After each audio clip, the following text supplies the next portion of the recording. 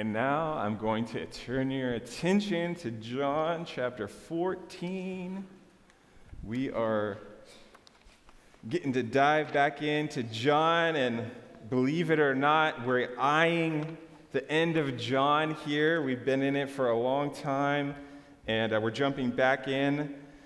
And probably we figured it out so that we're going to even continue on through Lent and through Easter in John. So we'll be done with John sometime after Easter. I know you'll be sad. I know I will be too. But we have some beautiful scripture here to look at this morning from John chapter 14. You can check out the Pew Bible. It will be on the screen wherever you want to follow along. John chapter 14 says this: "Do not let your hearts be troubled. You believe in God, believe also in me. My Father's house has many rooms. If that were not so, would I have told you that I am going there to prepare a place for you? And if I go and prepare a place for you, I will come back and take you to be with me, that you may be where I am. You know the way to the place where I am going." Thomas said to him, "Lord, we don't know where you are going, so how can we know the way?" Jesus answered, "I am the way, the truth, and the life. No one comes to the Father except through me. If you really know me, you will know my Father as well. From now on, you do know him and have seen him." Philip said, "Lord, show us the Father, and that will be enough for us." Jesus answered, "Don't you know me, Philip? Even after I have been among you such a long time, anyone who has seen me has seen the Father. How can you say, 'Show us the Father'? Don't you believe that I am in the Father and that the Father is in me? The words I say to you, I do not speak on my own authority. Rather, it is the Father living in me who is doing his work. Believe me when I say that I am in the Father and the Father is in me, or at least believe on the evidence of the works themselves. Very truly, I tell you, whoever believes in me will do the works that I have been doing, and they will do even greater things than these, because I am going to the Father. And I will do whatever you ask in my name, so that the Father may be glorified in the Son. You may ask me for anything in my name, and I will do it." Will you pray with me? Lord Jesus, we pray that the words that we have just read, Lord, I pray that they would fill each and every one of us here today with the truth of who you are, with the blessedness of knowing you, with the implications of what this means, Lord, that you are the way, the truth, and the life, Lord, and that if we know you, that we have all that we would need to be with you and the Father and the Son and the Holy Spirit in our life, in our ministry, in the different things that we face, Lord, that we would be with you. And may that change everything. We thank you, Lord Jesus, for what it took to make that possible, and we pray that we would be connected to it now. In your precious and holy name we pray. Amen. Okay, so I have sort of a summary statement as the guys at Bibles and Brews know, because I was just mulling over and over John chapter 14. There's so many good things that I just read to you from this chapter, so many important things that we could talk about. I was just processing, trying to figure out which direction to go, what to talk about. And eventually, I landed on a summary statement here that I want to share with you, and then I'll unpack it as we go. So this is what came to mind after some languishing. In a world full of trouble, not even death can separate you from the love of God expressed in Jesus, which dwells within you. In a world full of trouble, not even death can separate you from the love of God expressed in Jesus, which dwells within you. And so let me start with talking a little bit about trouble. When I first read this part of the scripture, I thought, well, wouldn't it be nice to preach a nice sermon on how if you're with Jesus, you will never experience trouble, right? But even the text itself, as you look at John, it comes pretty obvious that even Jesus himself experienced trouble. In fact, there's 3 times in the Gospel of John where this same word for trouble is used. So let me read them to you. John 11:33 says, "When Jesus saw her weeping, and the Jews who had come along with her also weeping, he was deeply moved in spirit and troubled." John 12:27 says, "Now my soul is troubled, and what shall I say? Father, save me from this hour? No, it was for this very reason I came to this hour." After he had said this, Jesus was troubled in spirit, John 13:21. Jesus was troubled in spirit and testified, "Very truly I tell you, one of you is going to betray me." So that was just moments before the text we just read was Jesus talking about Judas and him being betrayed. See, the disciples have so many things to be troubled by in the story. They really have a lot of things going on, don't they? They've just realized that there's a plot to kill Jesus. They know that Jesus is going away. They don't know how he's going away, so Jesus is actually teaching them the way in which he will leave them and what that will mean. But they're deeply concerned by what's going on in the world just outside their doors. This is them in the upper room in what's called the final discourse that Jesus gave in the Gospel of John, which is from chapter 13 to 17, where he's up in the upper room in this intimate setting with his disciples over a Passover meal, just like the communion we're going to have in a little bit. And he's teaching them what's going to happen next and what it means for them that the world is full of trouble, but they are with him. The world is full of trouble, but they are with him. And what does he say to comfort them? He says, "You should believe in me. Just like you believe in God the Father, you should place that same belief in me." And then he's going to reveal to them something so important about this relationship that he has with the Father. That everything that he does because he's united to the Father, he's with the Father. And this unity is the source of his strength. So even though at times he has been troubled, that it is possible through belief in him that the disciples can go through this critical moment, this moment of most extreme challenge, but they don't have to be troubled. And then there's this mind-blowing promises at the end of this scripture, right? About what can happen if then the disciples actually do place their belief in Jesus, about what becomes possible because of who Jesus is and the relationship that the disciples can have with Jesus as they do their ministry work from here. Not the expected place, not the expected people that will receive such a promise that they would do greater works than these to these disciples who Jesus just said that one of them is going to betray him, the rest of them are going to deny him as he goes to the cross. These are the ones you're also telling that you're going to do greater works? How does that make sense? Right? This great contrast of these everyday, ordinary people, fishermen, that have spent this time with Jesus, very highly concerned, asking particular questions, right? Like, Jesus is teaching them, and they're bold enough to say, "I don't understand what you're saying." And they're saying, "I would like to see the Father to understand what you're saying." But with every question, Jesus gives an incredible answer. These great truths that have blessed humankind in ways we couldn't even fathom. These answers that Jesus is giving in the upper room.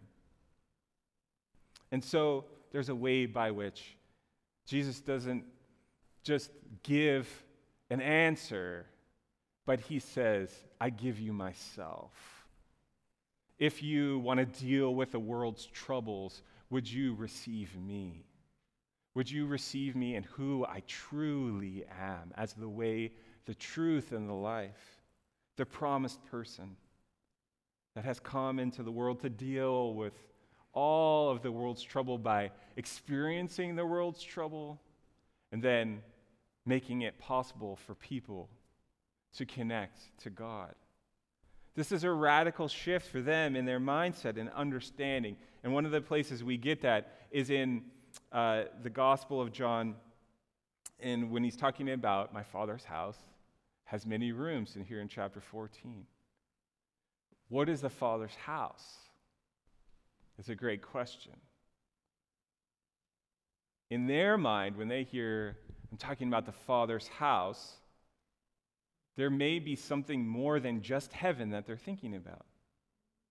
Right? The Father's house in that time was the temple, the place where God's glory dwelt, the place where, if humanity wanted to know what God's glory was like, it was in a place, a particular place, where they could go, only the select few, right? Only the priests, after they made sacrifices, but they knew it was there. The people of God knew it was there.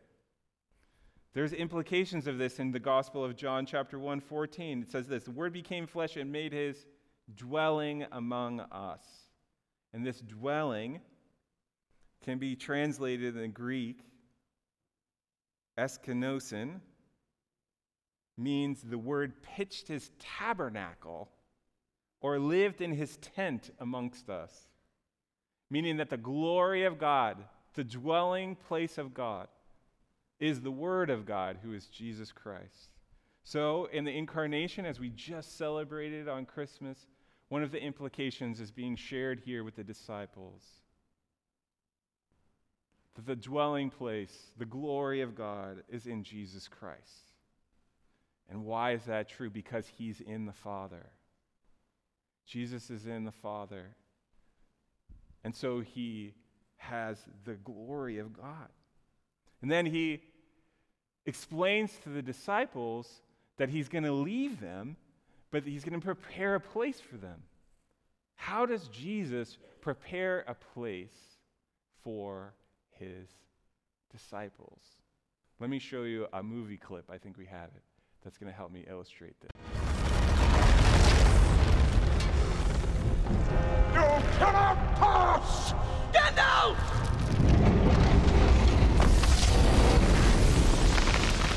I am the servant of the secret fire, wielder of the flame of Arnor. The dark fire will not avail you, flame of Udun!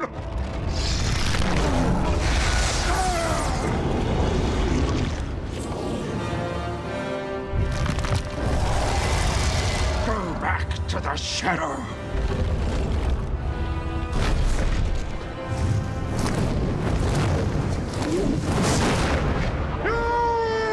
Shall not pass!